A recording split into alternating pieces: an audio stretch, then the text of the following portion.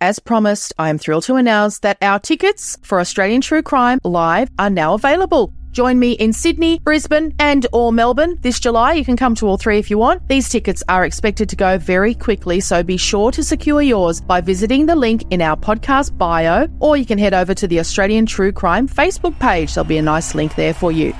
Update for Brisbane Australian True Crime fans. Brisbane is almost fully sold out for our live show. If you've been a listener for any length of time, you'll know how passionate I am about true crime stories from Australia. I'm looking very forward to an incredible evening together with you, sharing these captivating tales. We will have great guests as well, so you know we love a Q&A. If you've ever come along to an Australian True Crime Live gig, you'll know we love a Q&A with our guests. Don't miss out. Book your tickets today, and I'll see you in July for a memorable night out. Hey, Dave. Yeah, Randy. Since we founded Bombas, we've always said our socks, underwear, and T-shirts are super soft. Any new ideas? Maybe sublimely soft. Or disgustingly cozy. Wait, what? I got it. Bombas. Absurdly comfortable essentials for yourself and for those facing homelessness. Because one purchased equals one donated. Wow, did we just write an ad? Yes. Bombas. Big comfort for everyone. Go to bombas.com/ACAST and use code ACAST for 20% off your first purchase. Here's a cool fact. A crocodile can't stick out its tongue. Another cool fact, you can get short-term health insurance for a month or just under a year in some states. United Healthcare short-term insurance plans are designed for people who are between jobs, coming off their parents' plan, or turning a side hustle into a full-time gig. Underwritten by Golden Rule Insurance Company, they offer flexible, budget-friendly coverage with access to a nationwide network of doctors and hospitals. Get more cool facts about United Healthcare short-term plans at uh1.com.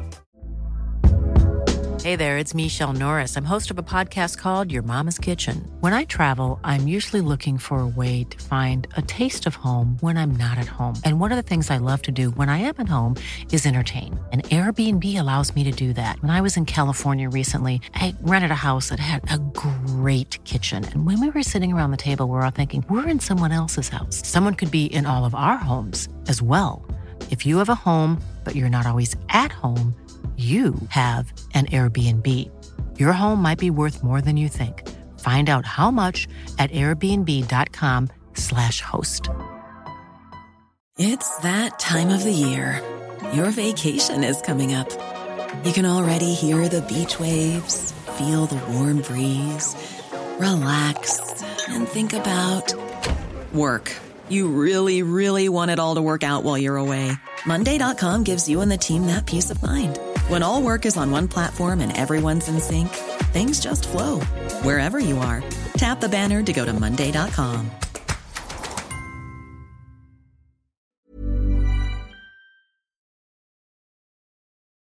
We acknowledge the traditional owners of the land on which this podcast is recorded. We pay our respects to their elders, past and present, and to Aboriginal elders emerging. The following podcast contains accounts of sexual assault. Listener discretion is advised. I don't think I've ever met any victim that meets and fits that criteria for the perfect passive victim. But to be not viewed in a negative way in a courtroom, you have to actually play that role, and how deeply damaging that is for us as individuals.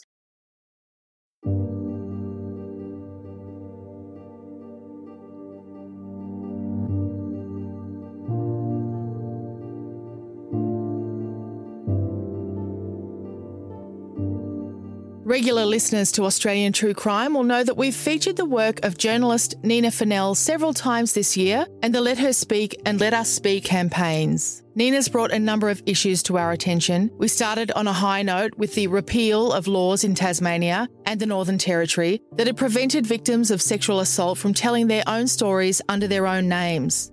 Tasmanian Janelle O'Connor joined us to tell her story for the first time.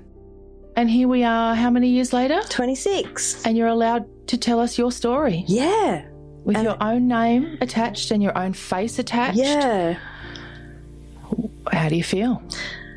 Relieved and extremely empowered by the Let Her Speak campaign.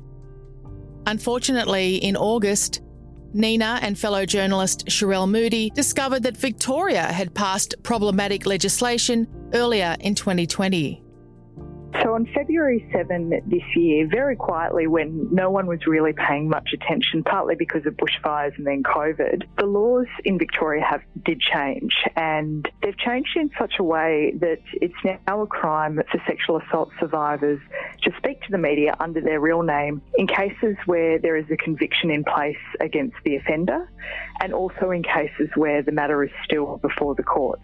So for sexual assault survivors who are in that position, including those who might have gotten a conviction against their offender 5 years ago, 20 years ago, at any point in time, they are now all prohibited from being identified in the media. And the only way around this is if they go back to court and they get a court order that says they're allowed to be identified. And that includes, a whole lot of clergy abuse victims, those who have come out of Ballarat, some of whom have been doing public advocacy work for decades and who are now all of a sudden being told, hold on, you're not allowed to be named, you'll have to go back to court if you want to continue to do that advocacy work.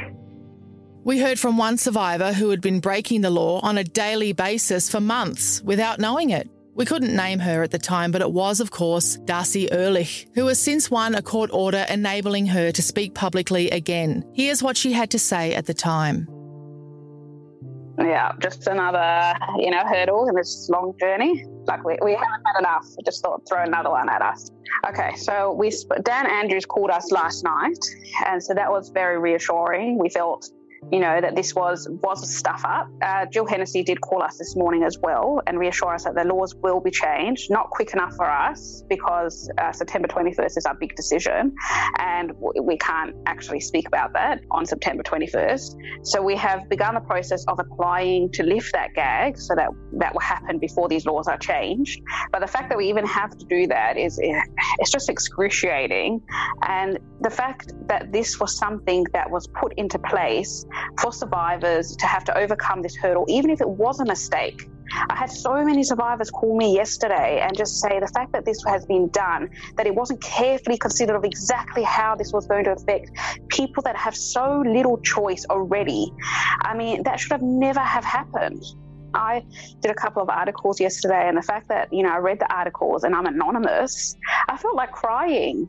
I mean, I felt like I had been told that the law was telling me that there was something to be ashamed about what we were doing. And I know that was not the intention, but that was how it felt.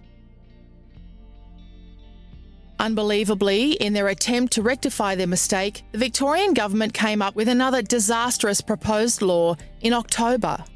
But what's happening now is they're going to introduce new legislation. They're debating it in Parliament this week.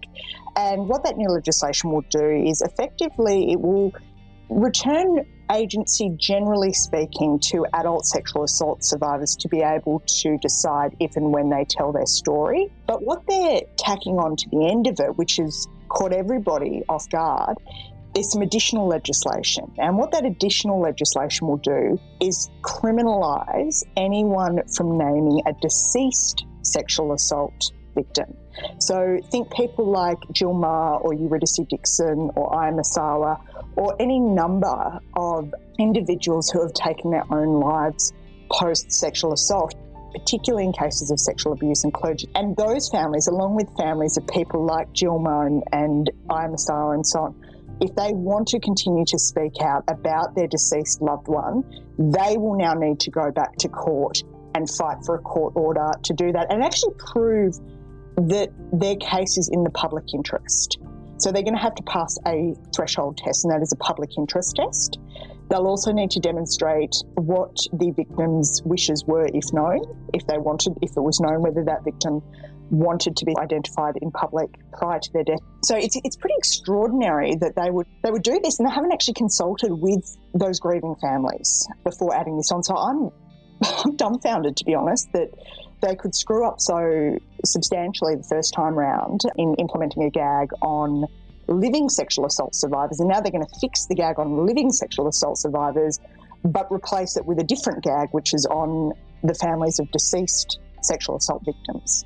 So if, for example, Tom Meagher wanted to talk about sentencing issues in relation to Adrian Bailey being out on parole when he attacked Jill Meagher, Tom's wife, he would not be able to name Jill in talking about that because he wouldn't have had her express permission before her death to do that, because she obviously had no way of knowing that she would ever be a victim of sexual assault and be murdered. That's correct, but he also wouldn't be able to name himself either, because if he were to name himself as the husband of a now deceased sexual assault victim, he would indirectly be identifying her, so he could face 4 months jail or fines of thousands of dollars were he to identify himself. And I think it's important to clarify that this doesn't only apply to publications and media moving forward. Any news article which is still accessible online, which names Gilmar or Eurydice and others, would need to be pulled down. And it also applies to social media, and they've explicitly written that into the legislation. So that means that the social media accounts of relatives and family members who have talked about their loved ones, or things like memorial pages, Wikipedia pages, if there have been GoFundMe set up to help grieving families with funeral costs, all of that will be in breach of the law and need to come down, or the people responsible for writing that material or producing and publishing that content could face up to 4 months jail or fines. That legislation appears to have been abandoned, but you can bet Nina Fennell will be keeping an eye on proposed amendments moving forward. Over the Christmas period, we'll be bringing you the work of other creators of true crime podcasts. There are some very good shows that we're excited to bring to your attention, including our very own Emily Webb's new podcast, Crime Fiction Fridays, in which she talks to crime fiction authors and previews their latest books. Hopefully you'll have time to take a break after this bizarre year, read some books and discover some new podcasts. We'll be back with all new Australian true crime episodes in 2021, but it seemed fitting to close out the year with our friend Nina Fennell and another amazing woman whose story Nina brought to us after they fought together to gain a court order so it could be told. It's another example of how important it is for survivors of sexual abuse to be able to tell their stories, because this is a story about the added barriers experienced by people who face intersectionality. That is to say, their social and political disadvantages combine to create increased discrimination in the legal system. Today's guest is Nicole Lee, who is a disability advocate. Nicole uses a wheelchair and she's also a family violence and rape survivor. In this episode, with the help of Nina Fennell, she'll talk about aspects of the sexual assault she was subjected to by her carer, who was also her husband, that she's never spoken about before. I should let you know as well that if you feel as though there's a cat in the room with you, it's probably Nicole's.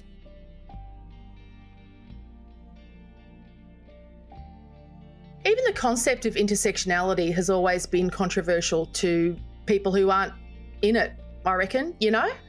Yeah, I guess if it's not something that you've lived with or you've been sort of surrounded with your friends or the bubble or whatever you live in, then yeah, I guess it's kind of all new information, and that information can be a bit, sometimes scary or feel a bit threatening sometimes.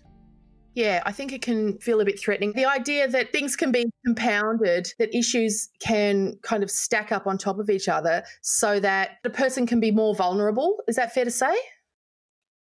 Yeah, I tend to sort of steer clear of the language around vulnerability, but more sort of, especially with that sort of intersectionality lens, it's sort of like thinking of it as if it's layering. So you start off with, with gender, and then you start bringing in disability, culturally, linguistically diverse people, First Nations, gender identity, sexuality, and you start, and the more things that you sort of that intersect with you and who you are, those barriers start to then increase, and there's more of them that you have to navigate. Barriers is a better word, yeah. Yeah, barriers is a better word. I think so. I've written a piece recently around sort of that language of vulnerability, and it sort of shifts the focus on where the responsibility sits for violence and neglect and abuse. And if you're posing the person as vulnerable, it's kind of almost as if it's expected.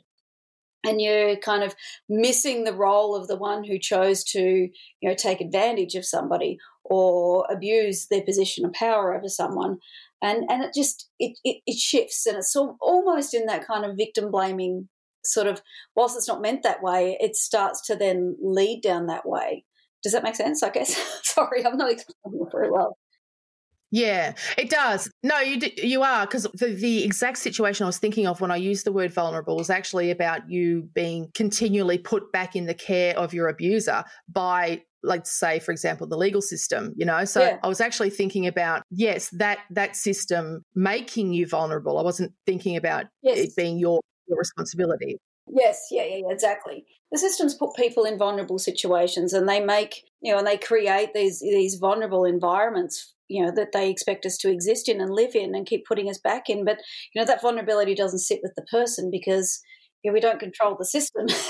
But the way you talk about it is like a better way of looking at it. It's like that creates a barrier to your safety.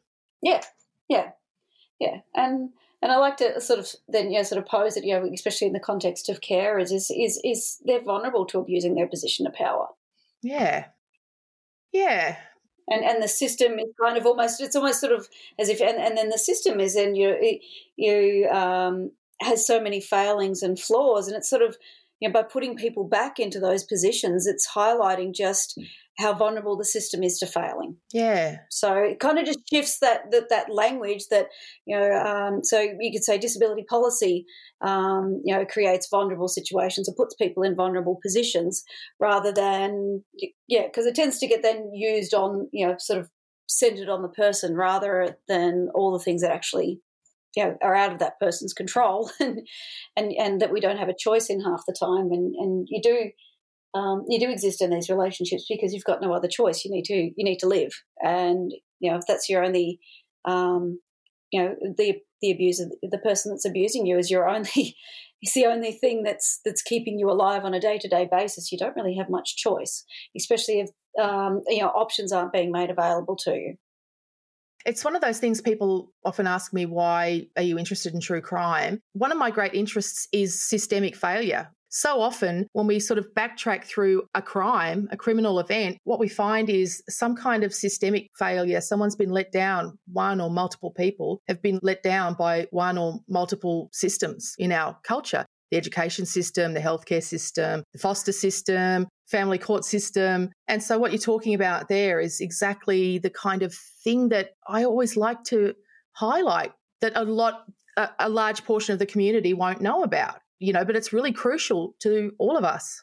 And when you start looking at the criminal justice system and you start looking at the role that courts play in violent offences, and if the person, and then how disability then gets placed in all of those situations, and how it either positively or negatively affects how you're viewed or how you're taken seriously, and what all the outcomes are. Like half of the time, we're not seen as credible witnesses when it comes to courtrooms. So people with disability.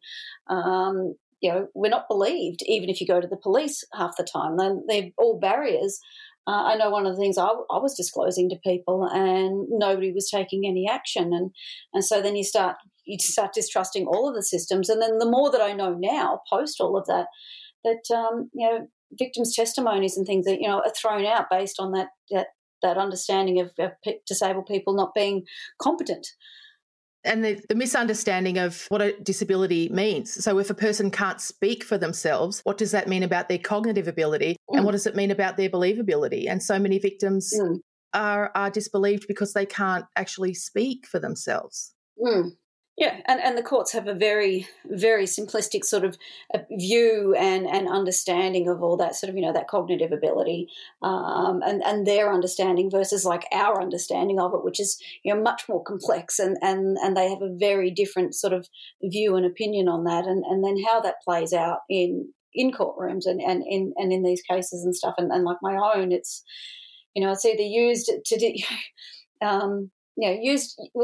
to almost shift the blame from what he did into, it's that kind of language of carer burnout, and that it was such a hard job to look after a disabled person, but then, sort of positioned in, that you shouldn't do that to a disabled person. And because he had a disability as well, then it had this kind of like double whammy. Well, how are you coping in jail as a disabled man? And, and how is this going to affect you and your disability? And it just morphed and moved all over the place, and it certainly didn't get sort of all overly reflected into my direction in the way that it should have. So when you said earlier in our conversation that you're with this person because you rely on them to keep you alive, at one point were you with this person because you loved him? What was the beginning of your relationship? Yeah, so the beginning of our relationship, we met through disability sports, and it was the start. So I guess so, like for the first year. And these are the things that I can sort of pinpoint now. But, when we met, the relationship moved very quickly. And it did move from that, just purely dating to within a few weeks he'd moved into my home. And then a couple of months later, we decided that we'd get pregnant and have a baby. So it was that very fast, rapid moving, living out of each other's pockets sort of whirlwind romance. And, and then about a year after, my youngest was born at the end of knowing each other for 12 months. So it was very, very quick, incredibly quick. And then, unfortunately, the offending started not long after he was born. So, again, that's not long after you got together, really. We're still talking a pretty short window. Yeah, so that was, about a year later, after we'd been together for a bit over a year, that, the sexual offending started. So without any disability involved, this is a pretty classic case in a lot of ways, isn't it? Does it look that way from your perspective? Were there those other sort of telltale signs of controlling in other ways and of separating you, sort of isolating you from friends and family and all those sorts of things? Yeah, no, there was, absolutely. So things like, when he moved in, this is quite a long time ago, and I didn't even own a computer back then. I didn't have home internet or anything like that. So when he moved in, he had a computer. He was quite, reasonably savvy with all that sort of stuff. And I used to go down to the post office to pay my bills. So he moved in, bought in a computer, got some internet connected to the house, and started to take over control of paying all of the bills. So, doing them online, doing it via BPay. And so I'd slowly gotten cut off from that form of independence of, being quite capable of managing my own budget and paying my own bills and bits and pieces to it all moved to this online world. So throughout, the time that I was with him for the 10 years, I really didn't touch the computer. I still didn't know how to use one.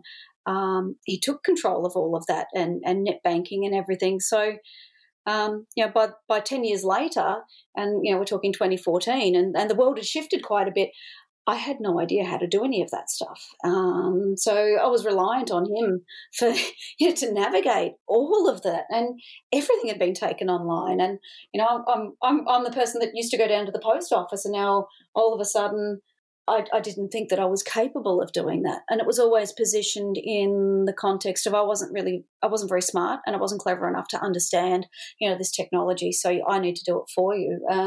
And then that just moved into a whole heap of slurs around, my intellectual capacity and some really toxic language saying that you're stupid. That within the disability community is a really horrible slur. So that shifted into, my name over the years, and the relationship became Stupid Woman. It's a slow progression to all of those things. So you don't it's not like, everything was great and then all of a sudden one day it just all of us boomed out of nowhere. It just slowly creeps in and just gets a little bit worse and a little bit worse until all of a sudden, by the end of that 10 years and he'd been removed and all of these stuff had happened and gone through courts. And I reflect back now and I just wonder, at what point did he go from we were in this relationship and this whirlwind romance to hating me, like absolutely viciously hating me when I look back over it all. And I don't know when that shifted because it's so gradual. Yeah, well, I guess his personality probably didn't, don't you think? I guess he was always that person in a weird way. Like it was always acting out the same pattern or the same narrative. It's just that your place in the cycle changed, I guess. Does that make sense? Yeah, it does. It does. And, in the conversations I have with other survivors now, sort of on the other side of this in this advocacy space and chatting with other survivors and the things that they do, it is like a playbook. And it's almost as like, is there a book that they're reading? Because they all do such similar things. And I think, and university's given me that language to kind of pin to this is around, Wright Mills and private trouble, public issue. Is that how can so many people do such intimate, isolated things and all do it the same way. And that's where you start looking to, okay, what is the societal context that all of these men exist within?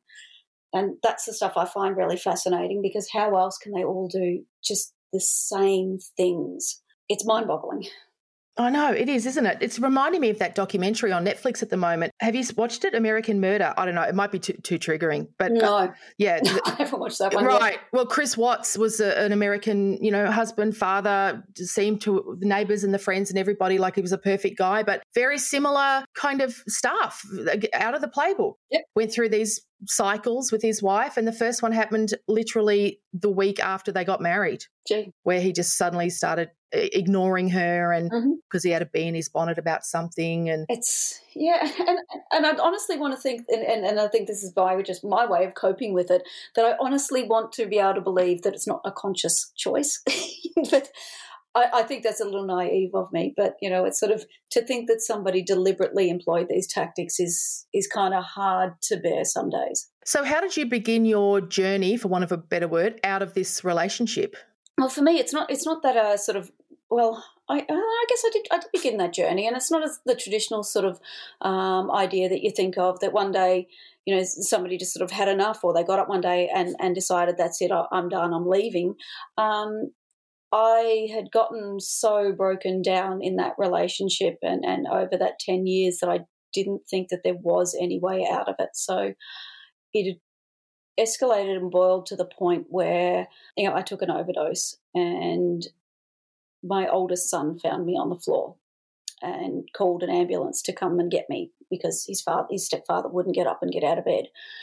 And so in that emergency department, after the ambulance came and he still refused to speak to the ambulance officers, the emergency department afterwards, asked me, why had I done that? And I said, well, because my husband's raped me 4 times this week. I don't want to live anymore. And they're quite shocked by that. And but their response was, well, would you like to go to a refuge? And knowing that my children were here, my mental health is an absolute mess. I'm a disabled woman, and I'm thinking, I can't go to a refuge. I'll probably never see my children again, and I can't leave them in that home. So they called him to come and pick me up, and they sent me back home to him. It was somewhere in that emergency department somebody called Child Protection. Somebody alerted them, and that's where, for us here, everything changed. And I can tell you right now, the thought of Child Protection coming around when I realised that was happening and there was nothing I could do about it was absolutely terrifying. But speaking with them when they first came to the house and they put us in the room together, and they just upfront and bluntly said to him, so Nicole presented the emergency department saying that you raped her 4 times this week. What have you got to say to that? And he's like, yeah, so what? I did that. All men do this. Oh, my God. Did he? And I was shocked. He did, yes. He just owned up and confessed to it as if, like, well, so what? We all do this. Men have got needs. And being just shocked that he was so upfront and honest about it, and thinking to myself, I know this is a crime. I'd been telling him over the years that it was a crime. And just thinking, oh, my God, there's nothing I can do. I can't stop what's going to happen. And it just sort of all progressed from there. The police became involved eventually and put an intervention order on him and removed him from the house. But at what point, even on that night, did you realise that you weren't going to lose the kids? Because he must have had you – I know that from what you've already said, that he had you feeling so low that you must have felt almost guilty yourself. That took a while, because they didn't remove him that day. They went and they did their investigation. It was probably about a month later that police stepped in and removed him. So in this time, I'm still here existing with this, and things are really escalating by this point. And when I think back to it, it was actually rather freaking dangerous when I think back that nobody took any action there and then, and I think I'm incredibly lucky. But, and eventually, the police did intervene, and he was called into the police station and questioned, and an intervention order was put on him. And and this is the thing, not some of us, and I usually, for some of us, we've lost our independent decision-making capacity. And in that 10 years, I lost my agency as a woman to be able to make choices for myself. So, even in this moment and in a police station, and I'm still thinking, what do I need to do that's going to keep this man calm?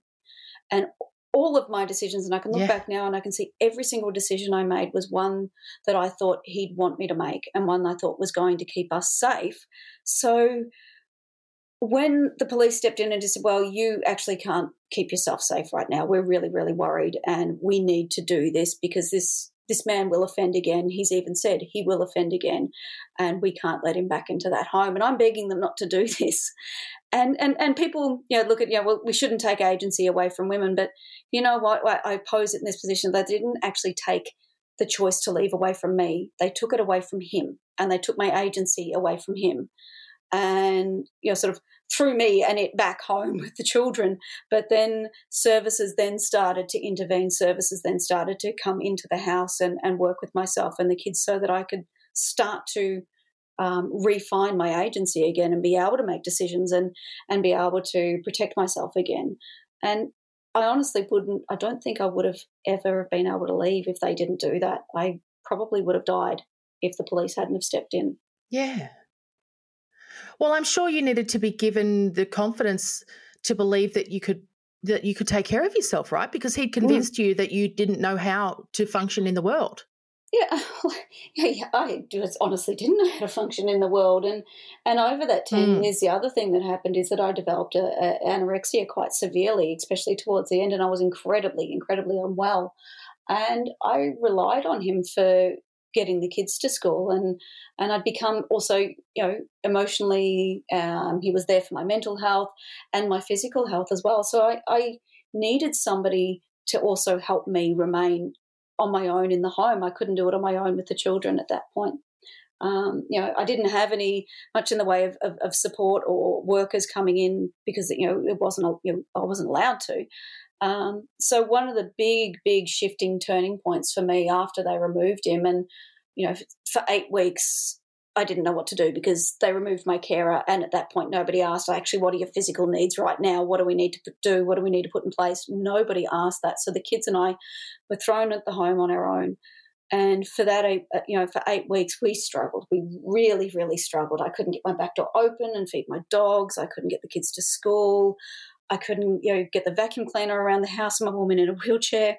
I couldn't have a shower was the other thing. I couldn't shower on my own because I wasn't, at that point in a state to be able to do that. And it was eventually I went to my child protection worker and just said to her, I'm going to have to go into that courtroom and have that intervention order lifted because we are not surviving and I don't know what else to do and I don't have anybody else. And that would have been everything he's been saying, right? Yeah.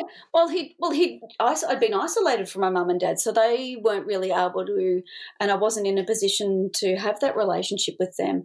And I didn't have any friends or anything that I could call on because I'd been distanced from all of those.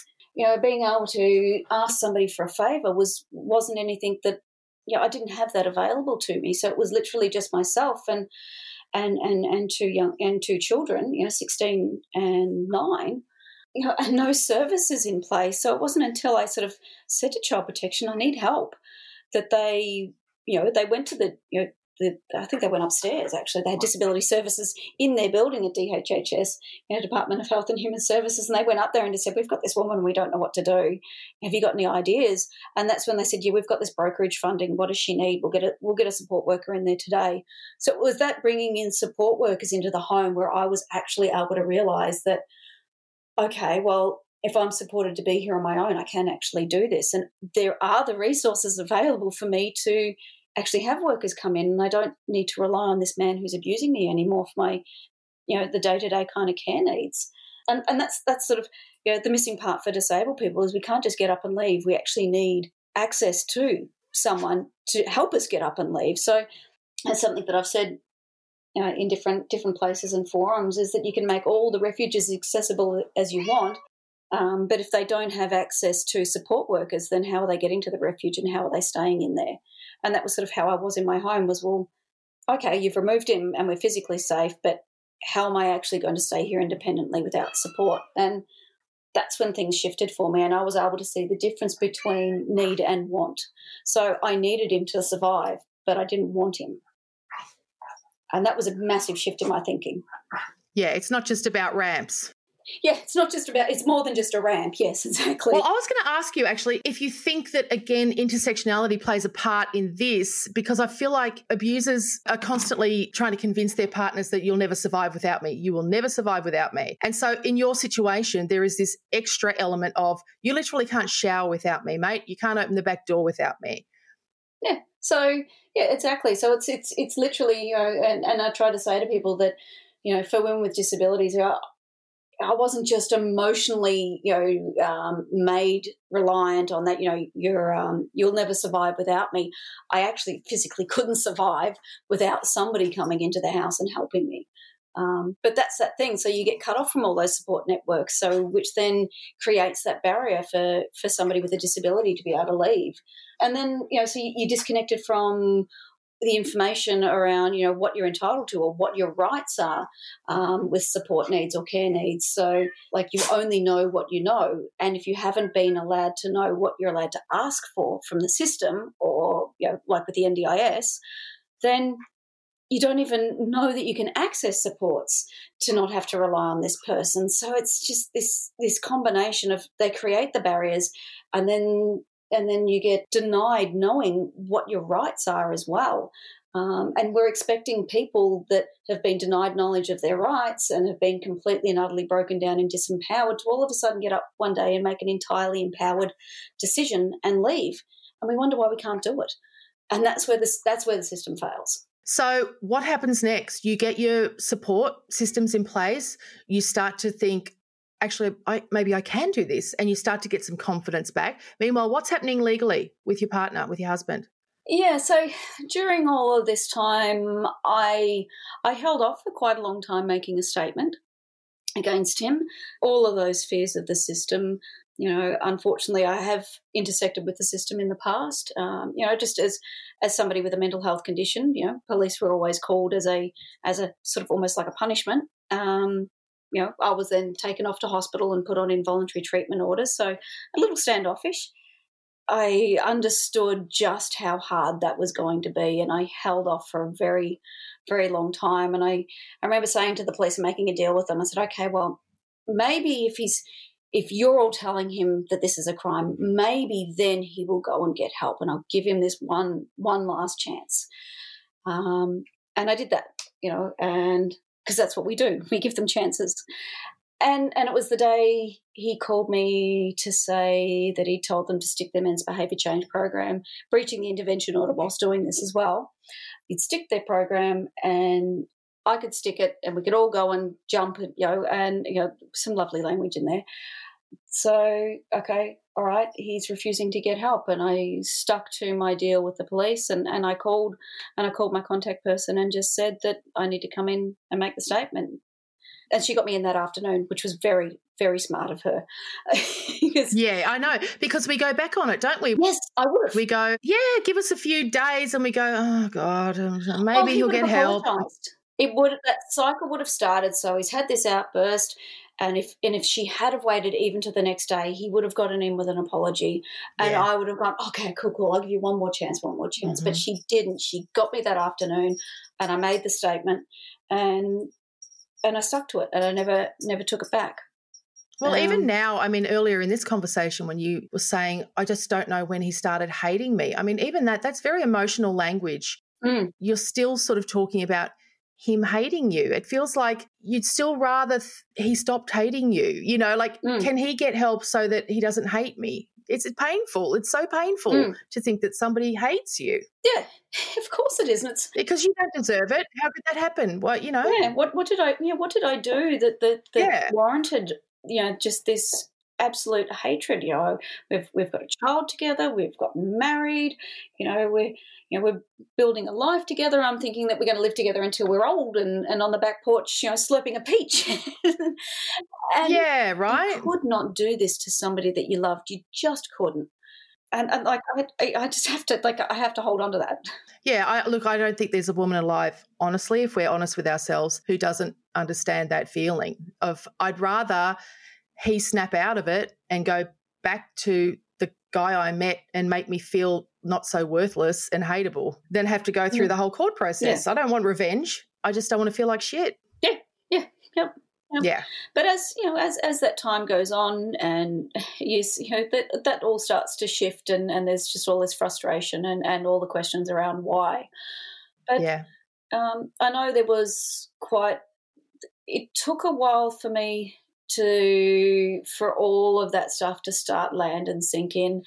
And one of the things I guess, and something that came to me through university, and I think there's a fair amount of sort of research and stuff there, and I'd love to see some research done on this actually, is around women's response to stress, and our fight and flight response is that we actually release oxytocin, which makes us tend and befriend.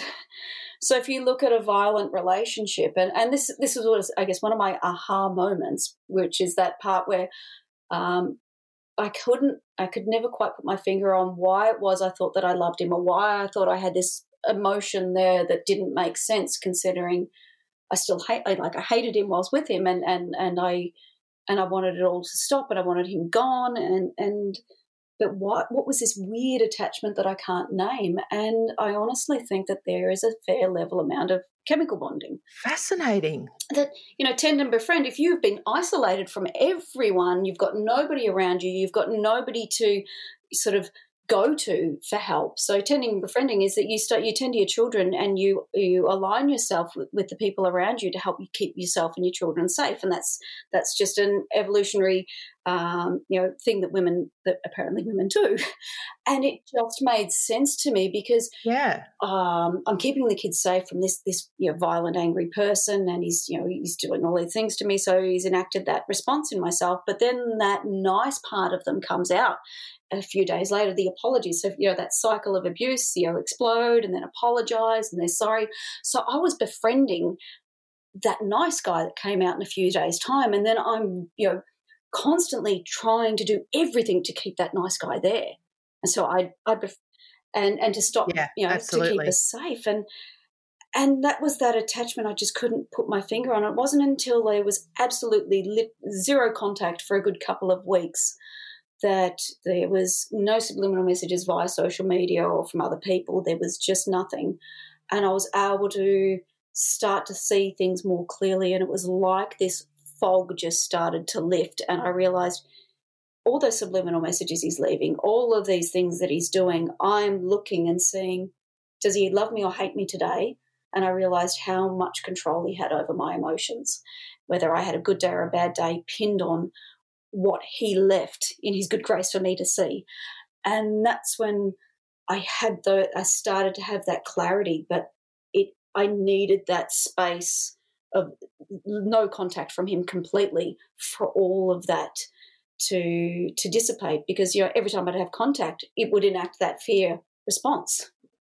And so, again, you're stuck in that cycle. Yeah, which is why we know now that that's such a dangerous time for women, right? Because abusers realise that fog is lifting, that control is waning, and they panic.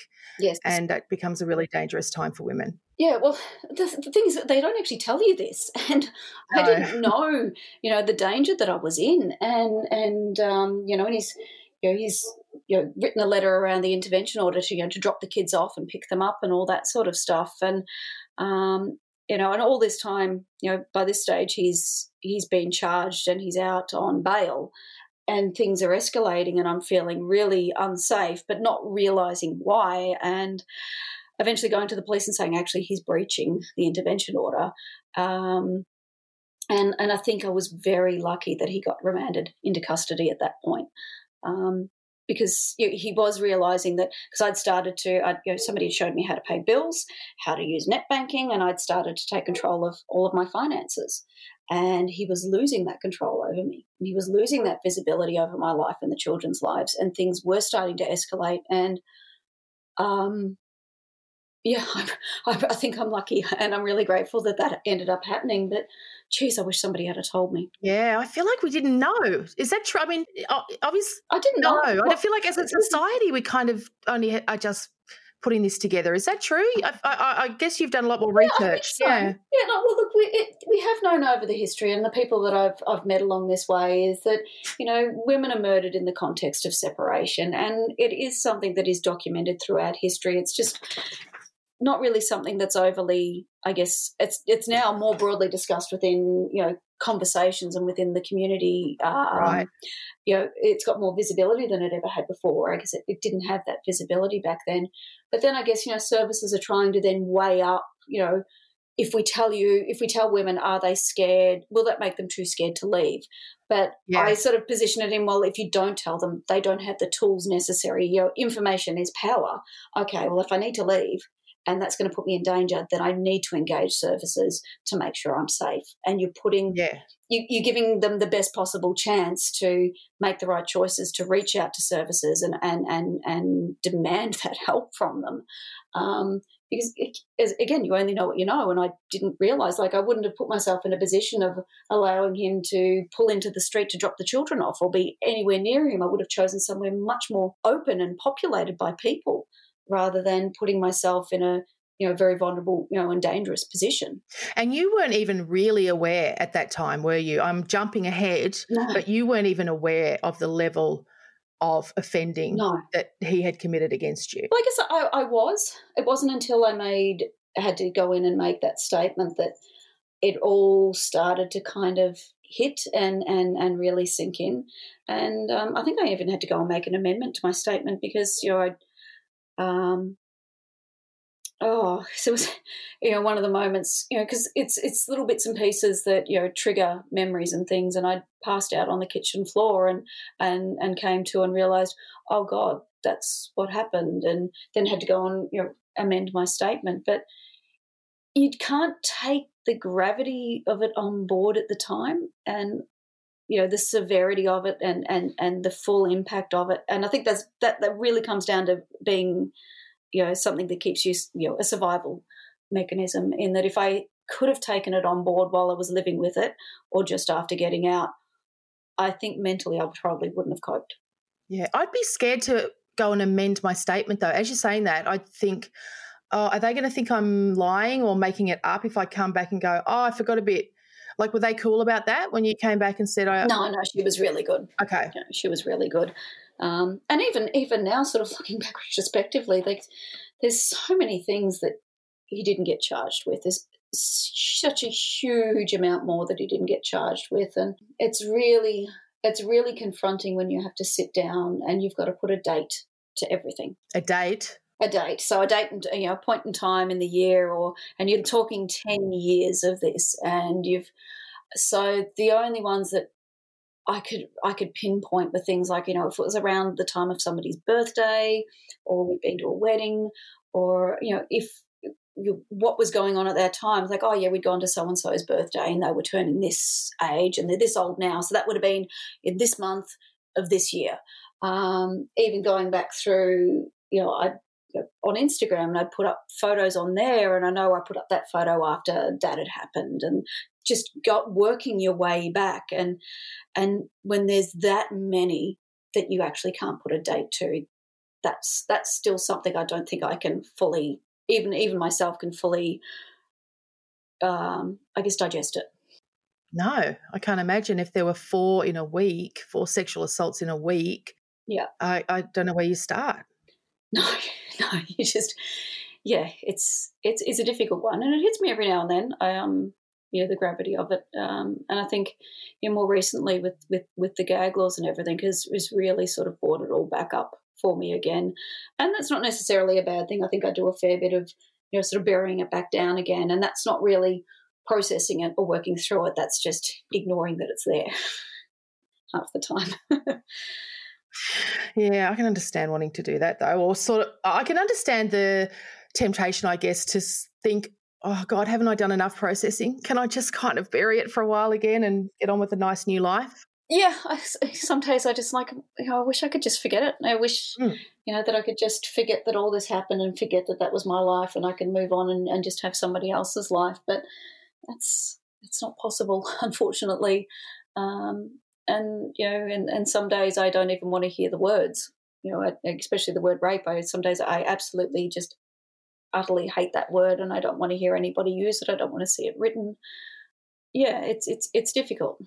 What about when you finally got to court? I mean, had you reconciled with your family or anything like that? Did you have a support network together when it came to court? No, we didn't by that stage. No, the relationship with my mum was very fragmented at that point. Like it's fine now, it's beautiful now, and that's one of the things that I really hate him for. It is he took away my relationship with my mother. He impacted my ability to mother my children and protect my children as well, and that's a huge loss that I grieve over. But by the time I got to, and it all happened really quickly. So within 6 months of him being charged, it was his sentencing hearing. So he tried to do a plea deal, and they wouldn't allow him to plea any of the charges down. It was all of the charges, or it was a trial. So he pled guilty to everything.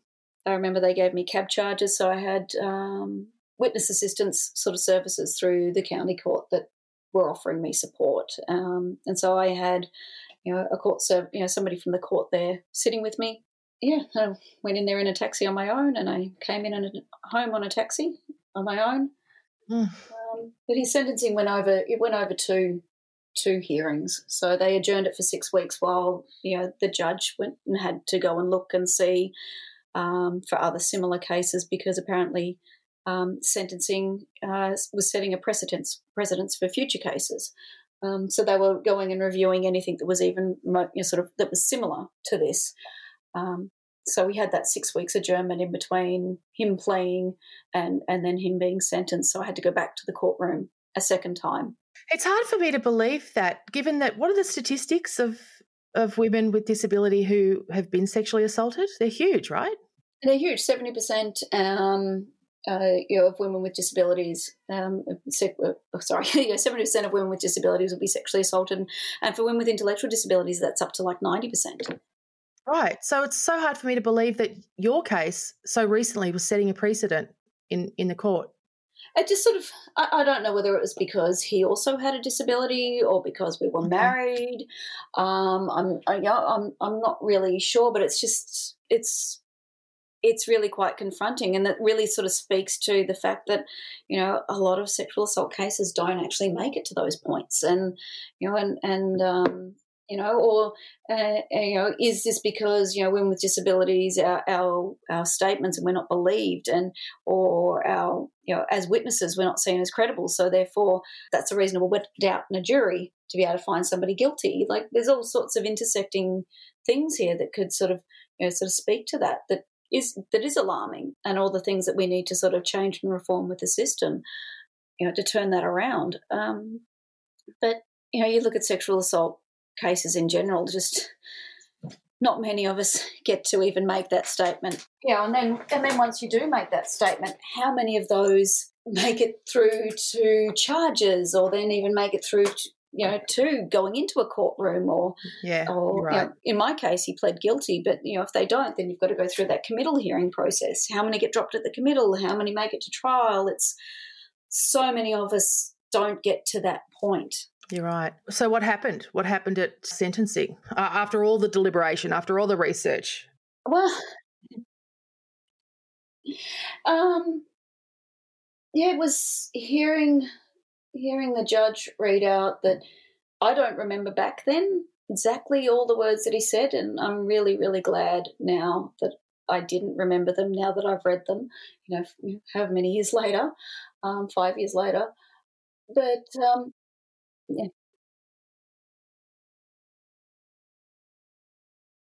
Nicole didn't even feel comfortable hearing the judge's sentencing remarks again, so I told her I'd read them in later. Among other things, when sentencing him to raping Nicole almost daily for years on end, the judge described David Latham as a quiet, gentle and caring man.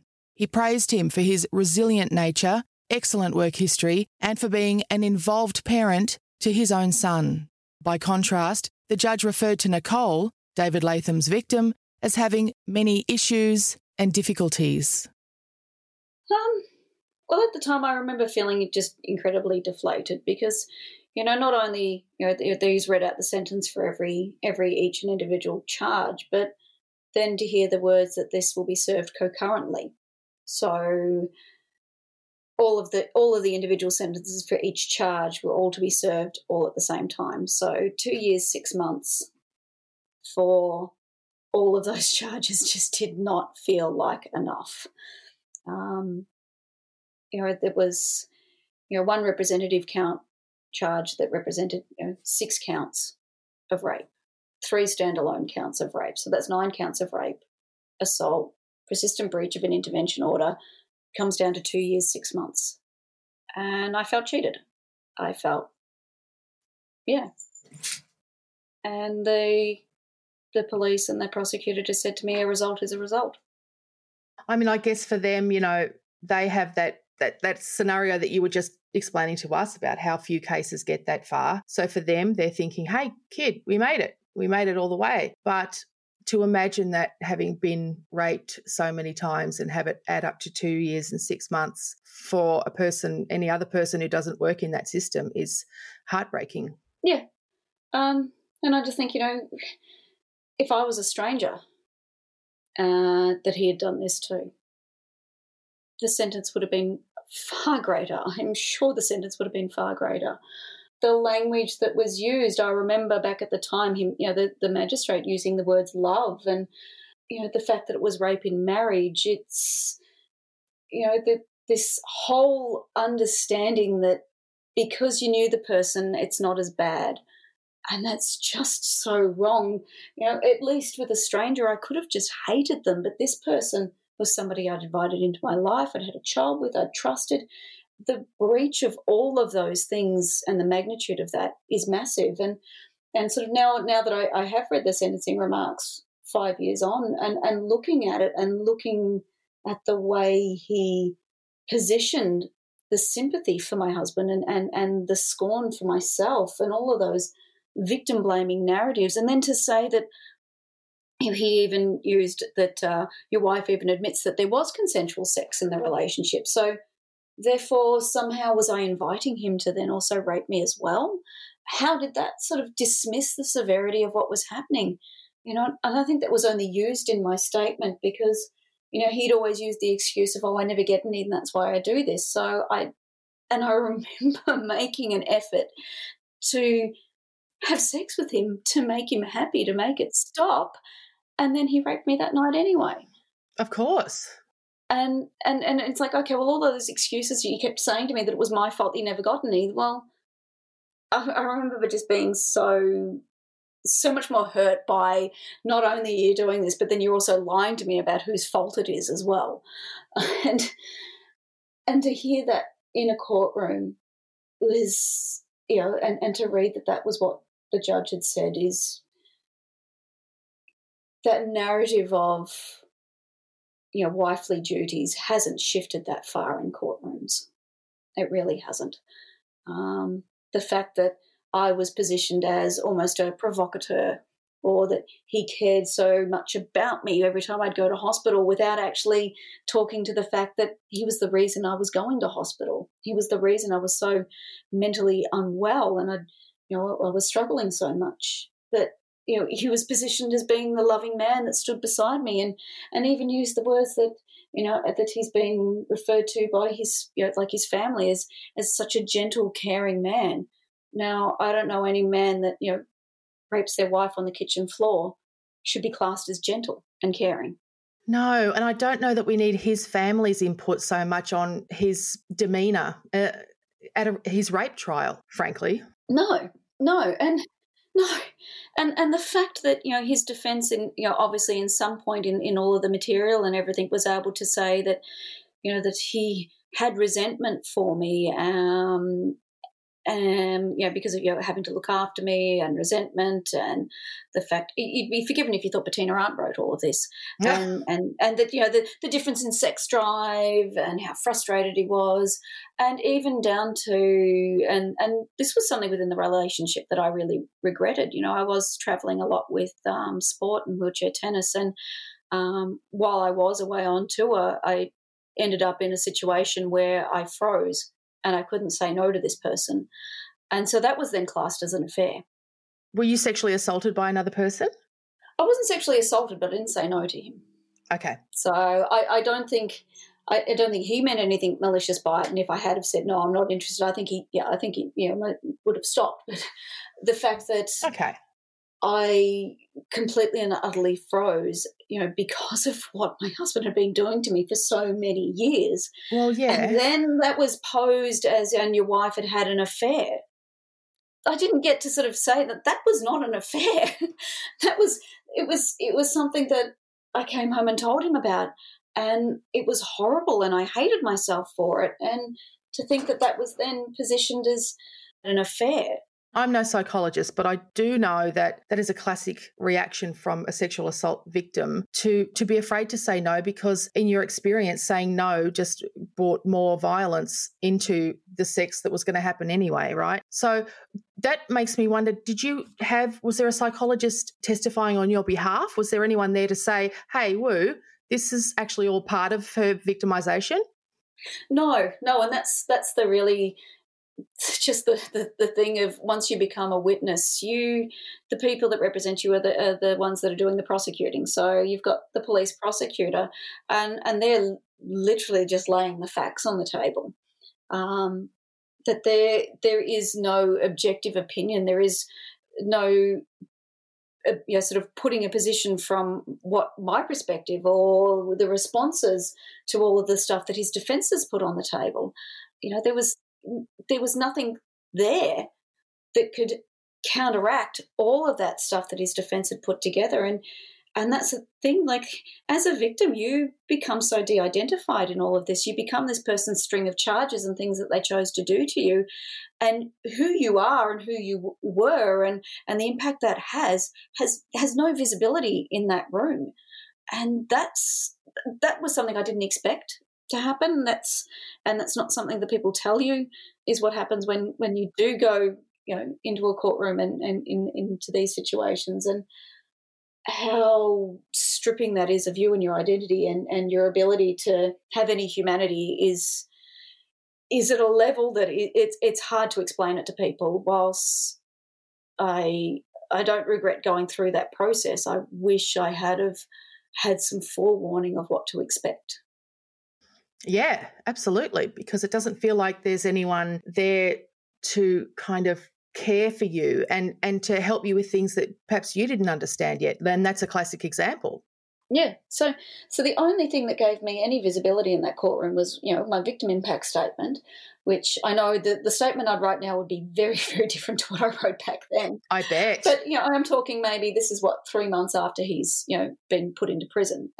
This is all still very rapid. You're still starting to come to terms and to grips with everything, let alone being able to see what the impact is. Like, the impact is it slowly starts to come out of the woodwork after you get into that space of being free again. So, my victim impact statement, while I look back at it and I think, oh no, it wasn't too bad. It was pretty strong.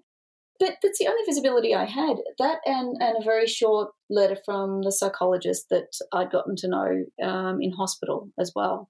Look, the other thing I'm very, very aware of is that you have the legacy of managing the emotional baggage that comes out of this for your son. You share a son. Yes, and I had my own son as well. So this was his stepfather, the only sort of father that he'd really had anything to do with. So I'm not just, and this is the thing, you're not just carrying yourself and rebuilding yourself. You're also carrying your children as well, and trying to hold them and piece them back together whilst you're piecing yourself back together. And I was an incredibly, incredibly broken person, and my children were so broken and damaged as well. And oh yeah, for young men, this is an ongoing thing. Yeah, and we were a little bit of a little mess back then. Things have shifted, and it took its time, but it wasn't pretty, and we got through it together, and we did get to the other side of it. But there was lots of really dark moments where we're all very sad. They're grieving for the loss of their dad, even though they were scared of him, because this was the only dad that they knew. This was the only life that they knew. And all of a sudden that got turned upside down. So carrying them through what they were experiencing and their trauma and especially my youngest and his nightmares and their triggers, it was, whilst living and dealing and carrying your own is really hard. It's a difficult path to walk on, but it does get better. The longer you're on it and the longer you walk on it, it does actually start to get better. And the thing is with that courtroom, it does end. The court, all that stuff that happens in that courtroom, everything that happens within the court system, it does have an end date. It doesn't continue to happen indefinitely. I know, that's a big sigh. Now, we have been talking for an hour. How are you feeling? Do you want to break? And we haven't even talked yet about the diaries. Yeah, and I'd like to bring Nina in on, especially around the diaries and stuff, because she will probably be able to articulate it better than me, because I still find them very confronting. I still really find them very confronting. I haven't spoken about them publicly. Same as the sentencing remarks. I haven't spoken about them, and I'm sure Nina has got a few things to say on those as well. Thank you to our patrons for helping us bring stories like Nicole's to you again through 2020. You can become a patron, of course, at patreon.com/AustTrueCrimePod. Thank you to James O'Connor, Ellie Wilkinson, Susan Bellamy, Carol Dean, Deb Curtis and James Bateson. Hey, I'm Ryan Reynolds. At Mint Mobile, we like to do the opposite of what Big Wireless does. They charge you a lot.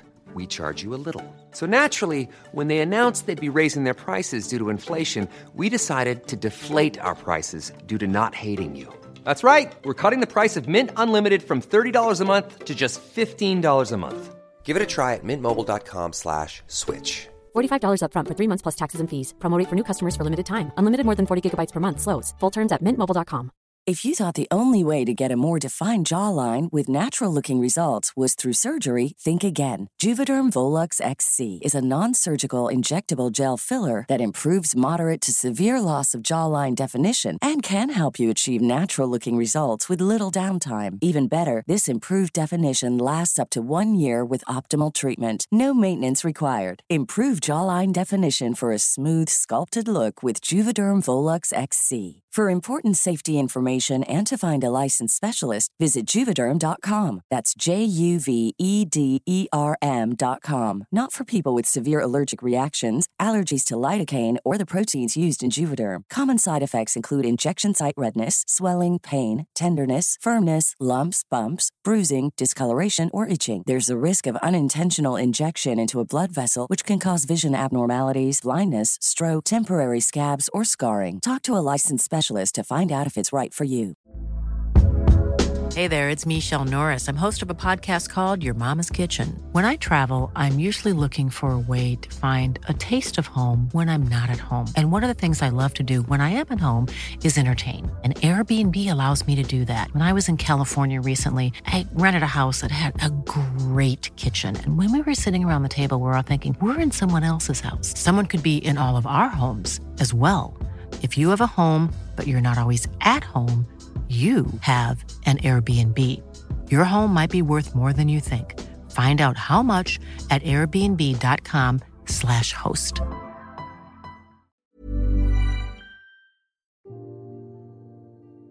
Coming up on Australian True Crime, Nina Fennell joins us to discuss the extraordinary diary entries Nicole's husband left to be discovered, explaining his rationalisation for continually raping her. But first, Nicole explains why she wants to challenge herself for the first time to talk to you about those diary entries. And I think, just challenging that, that violence is uncomfortable, it's not pretty, and, that our conversations should actually maybe reflect a little bit more of that uncomfortable space. And I think that's a good thing with a podcast is that if it's too much, people can tune out. Well, it's interesting that you say that because oftentimes we have this conversation too about what details to leave in and to edit out. And, I've said that sometimes too, as long as it's okay with the family or the person that we're talking to, is that I think I'm not going to shy away from it. I mean, violence is terrible. And if this is someone's story and they want it told, then I don't think we should be too precious to hear it. Yeah. Yeah, and so I sort of wanted Nina here to help me sort of speak to, all of those diary entries. I still find them confronting and difficult, but then also to help push me into that, stepping outside of the comfort zone, which most interviews tend to, sit in. But I also believe that if we don't go to some of those uncomfortable conversations and have some of those, sit in some of those uncomfortable positions, then, I guess we don't end up in a place where, people are able to really identify what the problem is, if we're not actually telling them the true picture sometimes. So I sort of phrase it in, like sitting in that uncomfortable place and then looking at it, why does this make me uncomfortable? And then how can I use that feeling of uncomfortable to motivate me to do something different in the policy I'm writing, the way I talk about it in my community, or the conversations I'm having with my friends. Last time we spoke, we didn't even mention these diary entries at all. No, so there's a lot of background. There was, and we'd spoken for a while and we decided, you need a break, you need a rest, and we'll come back to it. And also what you've just been talking about then brings us back to why the stories that you've been writing, Nina, are so important, and why it's important for one of the many, many reasons why it's important for people to be able to tell their stories if they want to, is that policymakers need to be able to hear these stories, isn't it? This is one of the very important reasons why. Can you talk to us about that? Yeah, absolutely. I mean, I think that Survivor's the best place to educate the public on the lived experience of these crimes, and hearing from people like Nicole who, obviously a lot of sexual assault survivors may wish to remain anonymous, which should always be their right. But when someone like Nicole wants to use her story as a platform to educate others and to share that depth of experience as well, including some of the contradictory or elements, or the elements which don't necessarily fit with neat victim stereotypes or narratives which the public may already find easily digestible. I think that's important because it nuances the discussion, and it means that we're, as Nicole says, we're required to do the work ourselves as audience and the public, and reflect on our own prejudices and biases and assumptions about violence against women. And, one of the things that I found really interesting learning from Nicole is about the ways in which she feels her own experiences really shatter that idea of the neat, perfect victim who sort of is always passive, always demure, never speaks back to violence. And I think she's got a lot to say on that. And also, Nicole, earlier you spoke in our last conversation, you spoke about the fact that in the court scenario, you felt as though suddenly there was this sort of idea that your partner, the perpetrator of the crime, was being treated as though he was like this great guy who was under so much pressure, and that perhaps his crimes were reflected in that way, that he had perpetrated because of the pressure that he was under as a carer. Yeah, well, that's the thing. Like, if we don't sort of go to those conversations, or we don't start to look at the intersectional ways in which different backgrounds and diversities get used against us, we've got to be looking at those courtroom narratives of how we're positioning victims and how we're positioning perpetrators. And whilst we might have abolished, the defence of provocation, especially down here in Victoria, it's certainly alive and well in, sentencing remarks via, magistrates and judges and in these positions of power, and the ways that we within our society and community look to seek to excuse men's violence, and how pervasive that is across all areas. And it's not just in the locker room talk in a footy club. This is happening in our courtrooms. We're not viewing judges and magistrates as being some of the most deeply patriarchal and misogynistic men in this country, yet they are the ones who are sitting and passing judgment on violent men towards their victims. And I was painted as that that burden, the crazy woman, and sort of sitting and thinking and looking back to that, and how that feels even now to be positioned as, the crazy woman in relation to her guilty husband, and how that made him resentful towards me. Now, ultimately, when you think of the law, being black and white, it shouldn't matter what I did, or shouldn't matter what anybody does. A crime is a crime, no matter what the provocation is.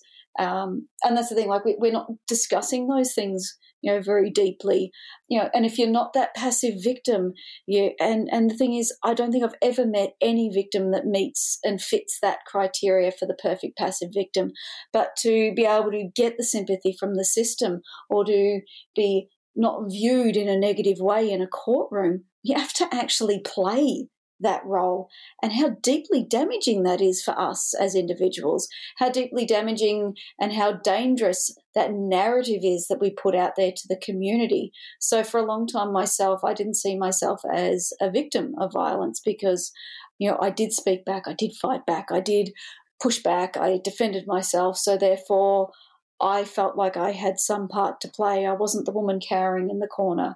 I did try and defend myself, sometimes, in very minor ways, but because I didn't fit that stereotype, that image of the passive woman that cowered, I found it hard in a lot of ways to identify myself as being a victim of violence.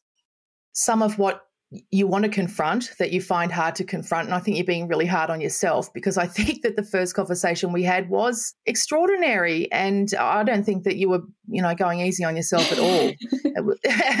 but some of the stuff that you do want to confront in this conversation is the diary entries that were uncovered of your husband's, and I think in most cases it's down to a sort of he said, she said scenario where a victim can be in a situation where they're trying to explain what he's like, what he thinks, what he says, the way he seems to be thinking when he behaves in a certain way.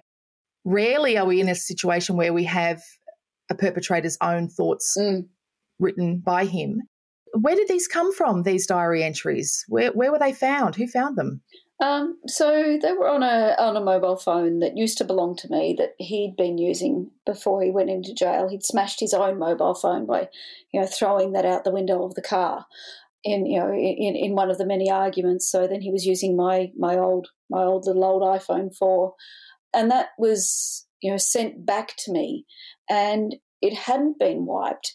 He hadn't even signed out of iTunes, so it was completely useless for me to use, to set up for my son to use. And then, sort of looking into this and going into the notes section, there's photos on there, all these apps are on there, emails were on there, but these notes were still in the notes section of this phone, and I 100% believe that he left them on there for me to find so that I would read them and know his thoughts. Really? Yes, yeah. And I haven't shared them with anybody for all of these years that I've had them. I've had them for a number of years now, and it was confronting to read, and it was, it sort of took me right back to that place that I was before he went into prison, and that really the thoughts, that he had towards me, all of those apologies, all of those I'm sorries, but then this is also your fault, your mental health. You were always really difficult. I was always, making the cups of teas and giving the cuddles without cuddling, without being cuddled in return. And I remember, I had those conversations with him that, I just want to sit on the couch and have a cup of tea with you and just connect again. Whereas, in his mind, everything, resorted and resounded right back to sex, and he couldn't understand why I had no desire or drive to be intimate with him in a consensual way, because non-consensual sex had been happening for so many years and so constant for such a long time that he just couldn't understand that I have no desire to do those things because of what you're doing to me, and I need you to stop that. And I remember having these conversations with you. I need you to stop. This makes me hate you, and saying what it was. And I'd get the remorse. I'm sorry, I'll never do it again. And eventually that shifted into, I remember having to say, don't bother apologising. Don't cry. Don't talk to me about it. Prove it by not doing it anymore. And that was about the only, agency I had in those moments after something had happened, was to say, don't even bother apologising. Don't cry at me. Just stop doing it. Get help. Change what you're doing and prove it to me with your actions. Yeah, those diary entries just really undermined all of that. That I don't think could change. No, even though they purport to demonstrate, that he's sorry and that he feels like an asshole, as he says in them, and but they still definitely are gaslighting, aren't they? They're still all about it being your fault. And yeah, they were full of manipulation. So they get twisted, twisted right back around to, but you had a part to play in this too. So, which, I'm sorry, but it's kind of like, I'm not a racist, but, I'm sorry, but, completely undermines the I'm sorry. And, that there was honestly nothing genuine in there, and the continuous, way that he blamed my mental health without even understanding that he was the main cause of the deterioration. Seeing that written down was hard. How would you feel about because as you're talking, I can see sentences that reflect what you're saying, but I don't want to read them in case, would that be triggering? Would you rather I read it in later? No, you can read it, yep. So, for example, just as you said that, I read she had existing baggage before we met. I was a positive experience for her. Early on, I empathised with her as she had depressive episodes where I was not the trigger. The trigger was something else that's been blocked out at that stage, and I would have to calm her down. Many times I spent hours crying as she described situations she had been through. So, he's definitely saying, she's always been crazy.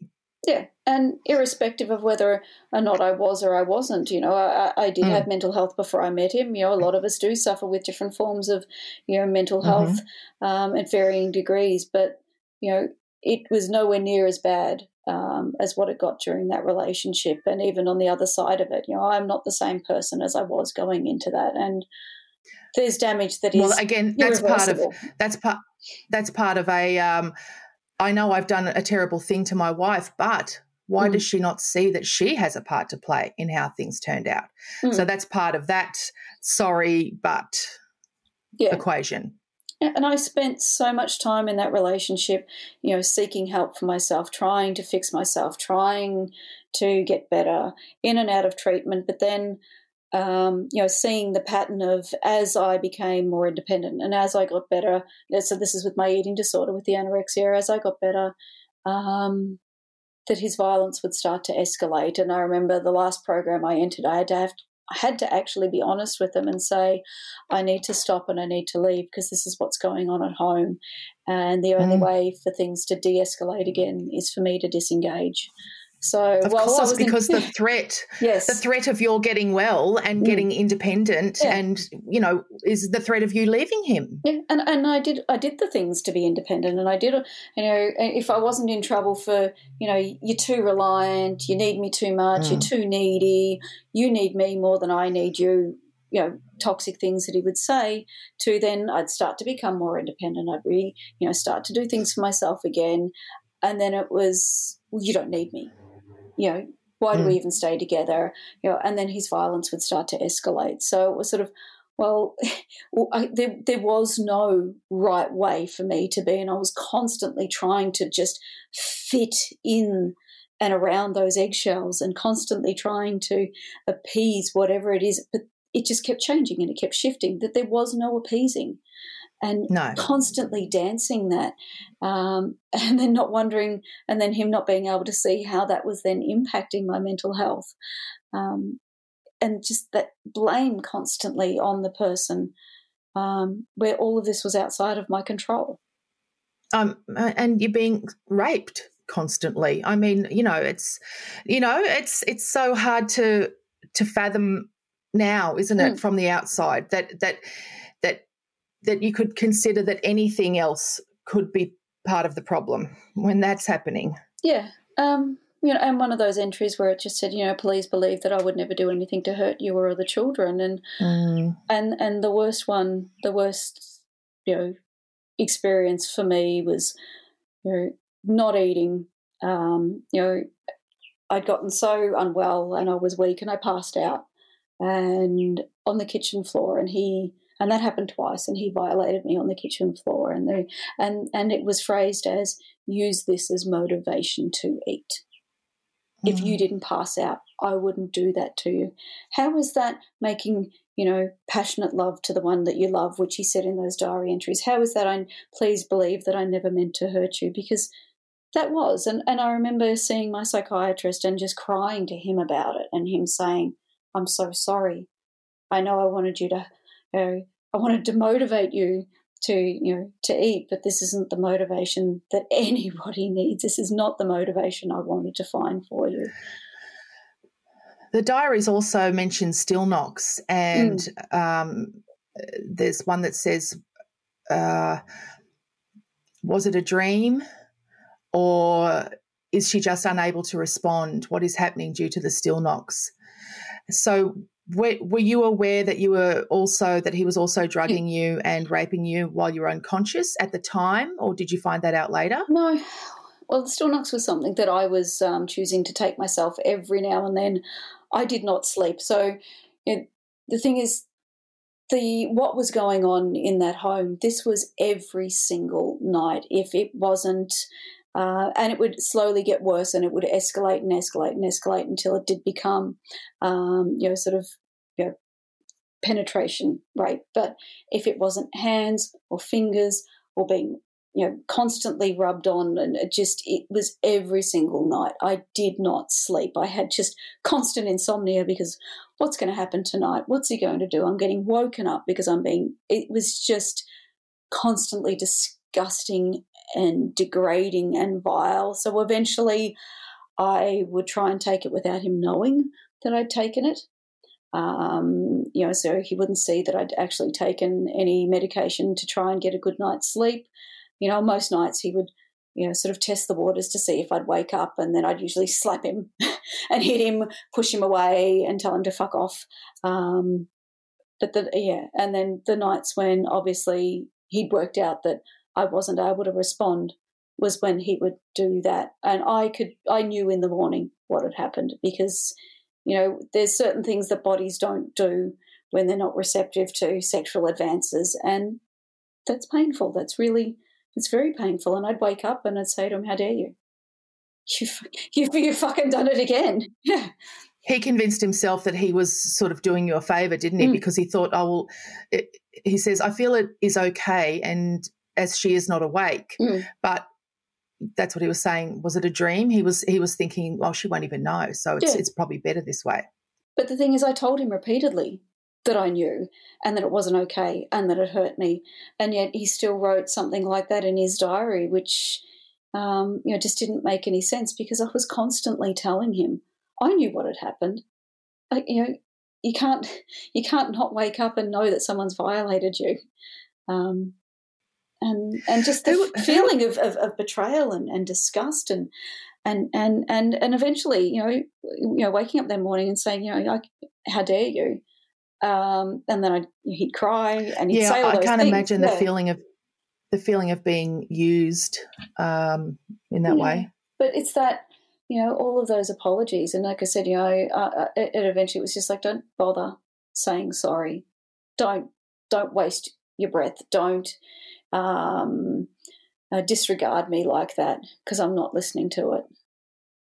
And that was, as I said, the only agency I had in those moments was to push back and just say, don't even bother saying sorry. Who was the first person you told about the diary entries or that you showed? Well, Nina. Well, my partner, Mark, he had sort of, my new partner had looked at them with me a while ago. But ultimately, Nina is the first person that I've opened up and shared that with because I didn't fully sort of was able to take in, what do I do with these? What do these mean? I find them confronting. And during the Let Us Speak campaign, I've had lots of conversations with her. The trust was built, and after months and months of conversations, I was able to sort of talk to her about some of the bits and pieces that I had here, and to sort of gauge her thoughts on those. But it took that level of trust to be able to open up and say, this is the stuff I've got. What do you think? Gosh, that's it's a lot to have kept to yourself from the place of being in that court situation where you were so minimised, to have had these diary entries for years. How many years? 4 or 5 years? Mm-hmm. No, probably like about 2-3 years. Yeah, 3 years now, I think. Yep, 3 years. So how have you felt since they have been in print and people have read them? And I'm assuming people have spoken to you about them? Yeah. Seeing everybody else's sort of level of shock, and I think this is something that, other victim survivors do, because it's our story and we know it. I downplay a lot of, I guess, the severity of it all. I downplay what it all means. I downplay how shocking it is in my own mind. And for me to see and hear that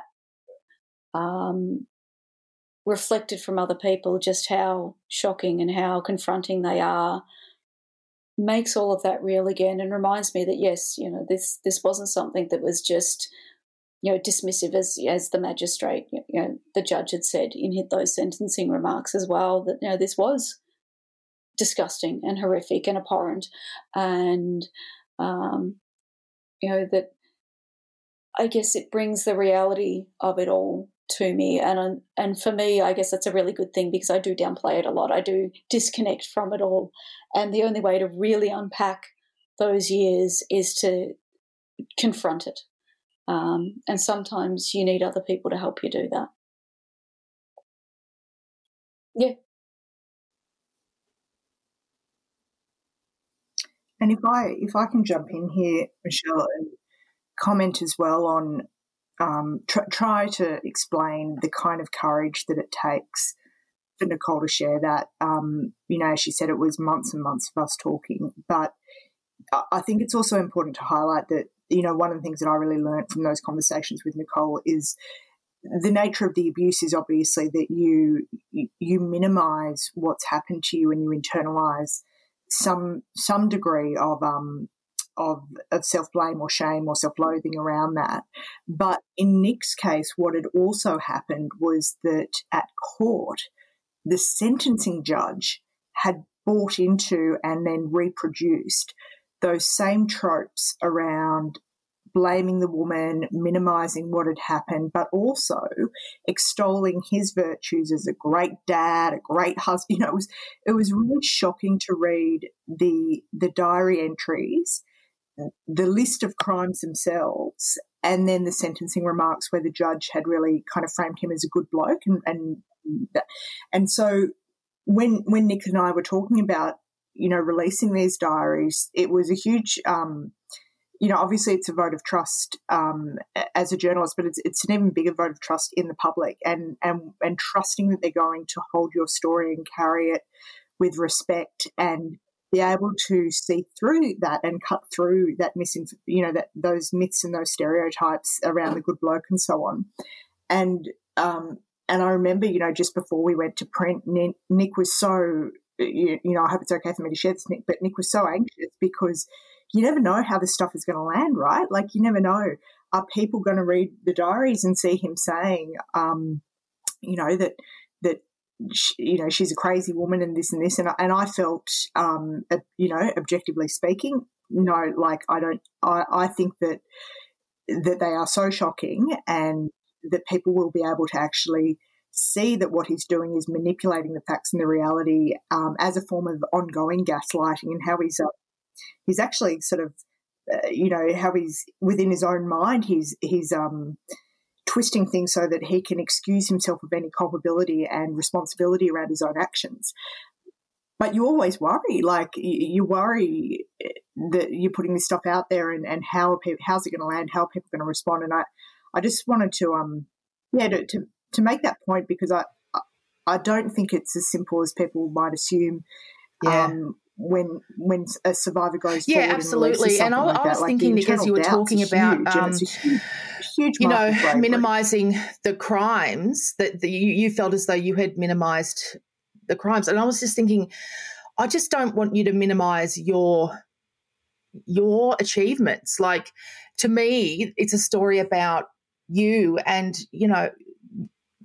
what you lived through in that relationship between 2005 and 2014, and then getting to court, which in and of itself is just so incredibly difficult. So overcoming everything from anorexia to, everything, all of this as a mum, of small children through this process as well, and then to discover these diary entries, and then to have the courage to publish them.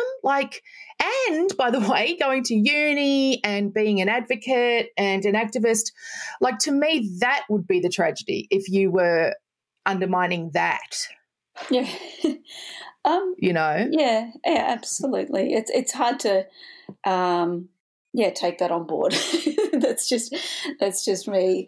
It is hard to see those sorts of traits in yourself, but I think just sort of explaining to people, just how damaging the criminal justice system can be for victims.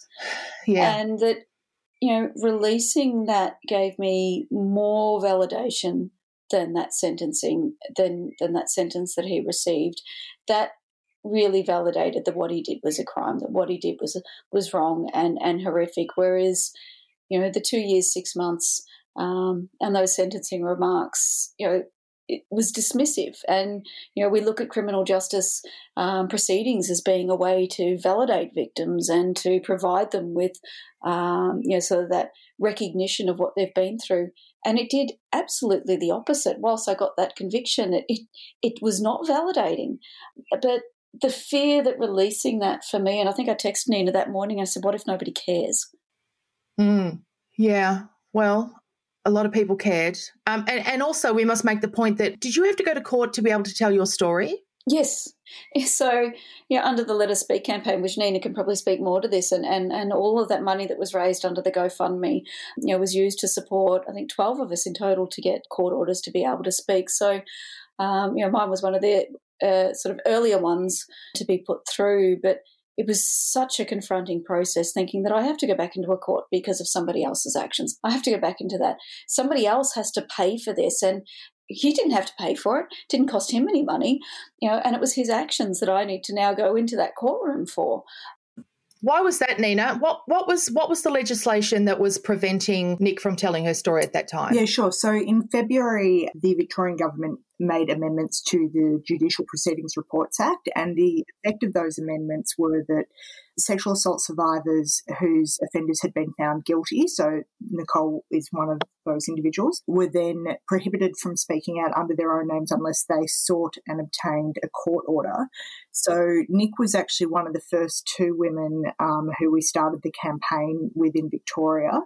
And then, yeah, she's right. We went and we applied for 12 in total. We've got 11 of the 12 so far. But the process of obtaining those court orders has been incredibly taxing and grueling on the individual survivors. And, there's a couple of things that have happened. In a number of those cases, the offenders have been contacted by the courts and asked whether or not they think the victim survivor should be entitled to use their own name and their own story as a survivor. And in Nick's case, the sentencing judge, who had originally made those good bloke-styled remarks, was consulted by the judge making the decision on whether or not she should be allowed to get a court order. And that process in and of itself for Nick, I know, having supported throughout, was extraordinarily confronting to think that not only do you not get to make the decision, but these two blokes are sitting around somewhere talking about whether or not you as a woman, as a survivor, should be entitled to tell your own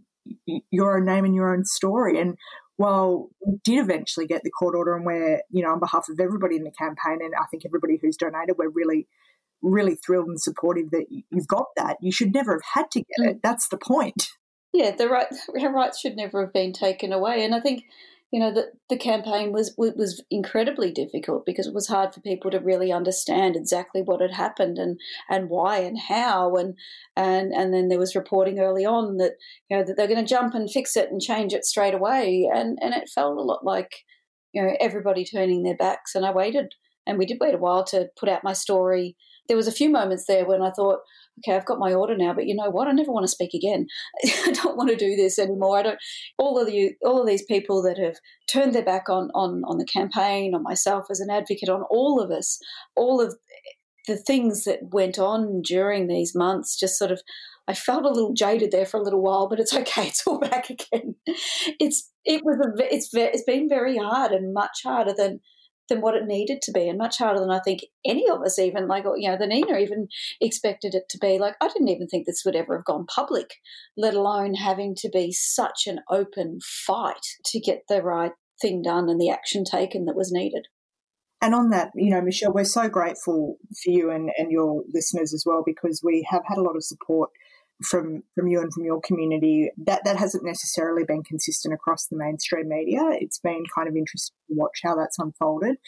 And it's taken a little while for people to actually accept that, yes, this was a law change made in February. It really did have this effect. And, yes, we really are fighting and having to fight for these court orders. But you know, what's happened in Parliament this week is the government has, you know, obviously conceded that they did do this back in February. It is a real problem and it needs to be fixed. So, you know, and that wouldn't have that fix would not have happened or would not be happening were it not for Nick and the other 11 survivors in this campaign. But there are also some more broadly. You know, we know the sisters in the Lather case, for example, also obtained court orders. And I think that collective strength of survivors to push for and demand for change, you know, with or without having the support of the mainstream media at all points in time, to be honest.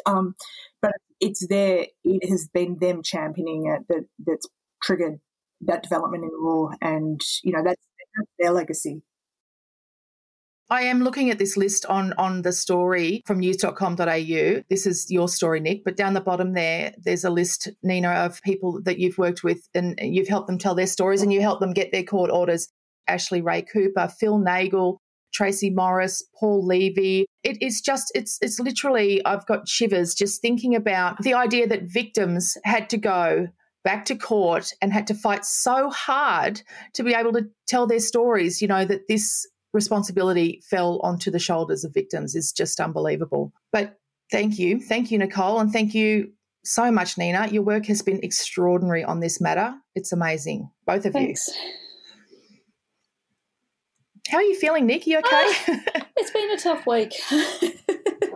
Yeah, it has been a tough week after you know, putting out that article and having, you know, my ex-husband contacting my oldest son to abuse him was pretty shocking. Oh, and no.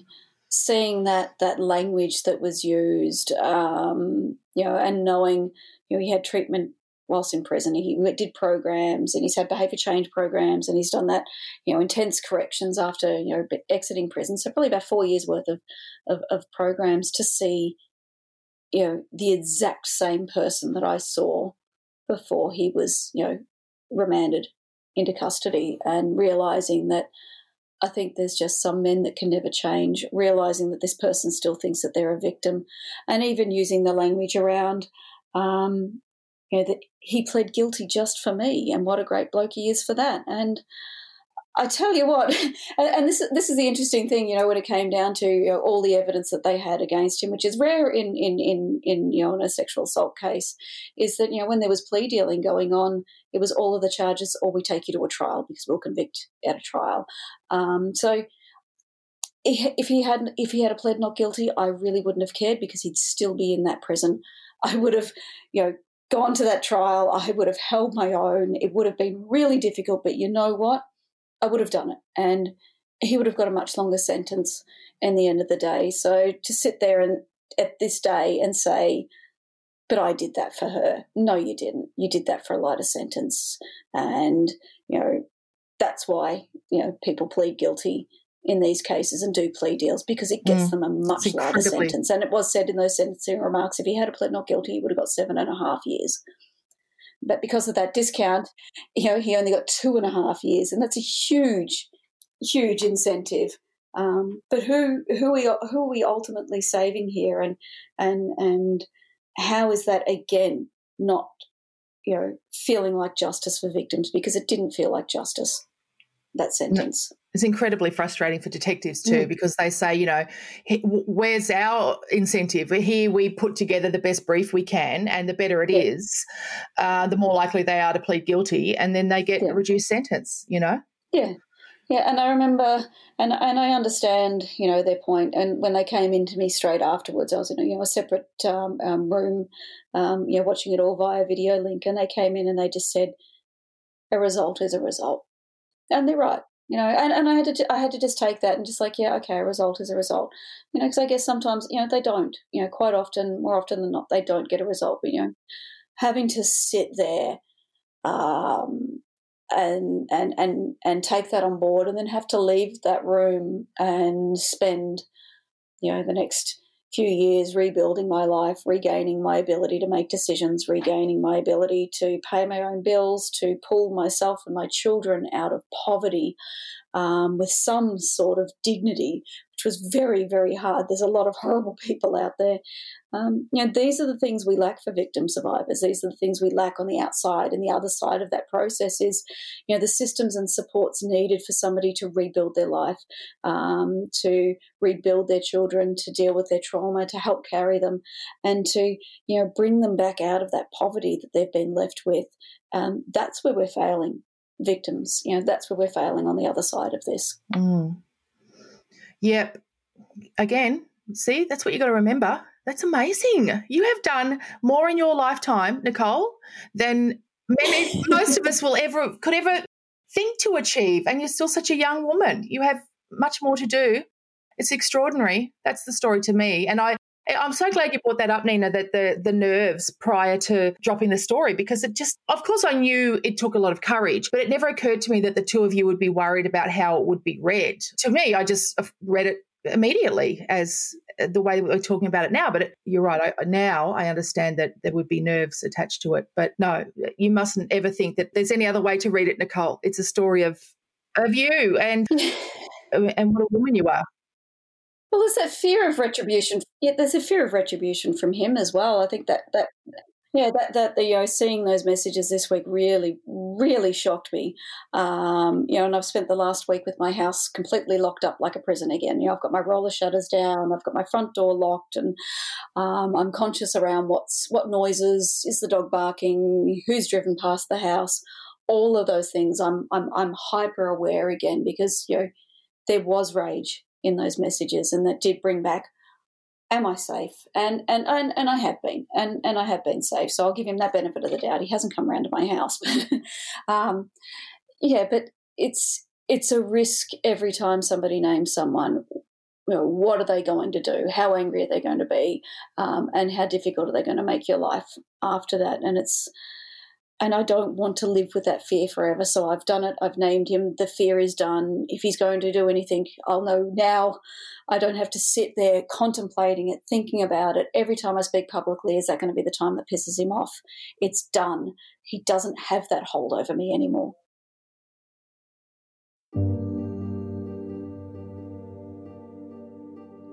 If there's anything in this podcast that has affected you, please phone 1-800-RESPECT, the National Sexual Assault, Domestic and Family Violence Counselling Service, or go to the website 1800respect.com.au. There's also Lifeline on 131114. Thank you to Nicole Lee and Nina Fennell for joining us for this episode of Australian True Crime. You can contribute to the Fighting Fund to help survivors like Nicole pay their legal fees in these ridiculous situations so they can tell their own stories by donating to the Let Us Speak GoFundMe campaign. There's a link in the show notes to today's episode and also on our Facebook page. Thank you to patrons Erin Here, Jodie Corrigan, Lisa Samuels, Carmel Dugan, Samantha Nixon and Josephine Walsh. And thank you for downloading this episode of Australian True Crime, made in association with the Acast Creator Network. We'll be back in 2022, but every week until then we'll be introducing you to something fresh from another true crime creator. Take care.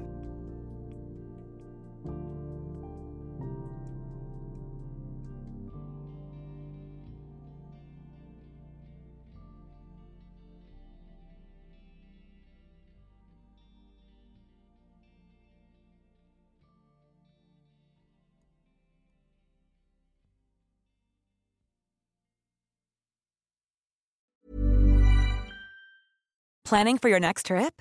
Elevate your travel style with Quince. Quince has all the jet-setting essentials you'll want for your next getaway, like European linen, premium luggage options, buttery soft Italian leather bags, and so much more. And is all priced at 50 to 80% less than similar brands. Plus, Quince only works with factories that use safe and ethical manufacturing practices. Pack your bags with high-quality essentials you'll be wearing for vacations to come with Quince. Go to quince.com/pack for free shipping and 365-day returns. As promised, I am thrilled to announce that our tickets for Australian True Crime Live are now available. Join me in Sydney, Brisbane and or Melbourne this July. You can come to all three if you want. These tickets are expected to go very quickly, so be sure to secure yours by visiting the link in our podcast bio, or you can head over to the Australian True Crime Facebook page. There'll be a nice link there for you. Update for Brisbane Australian True Crime fans. Brisbane is almost fully sold out for our live show.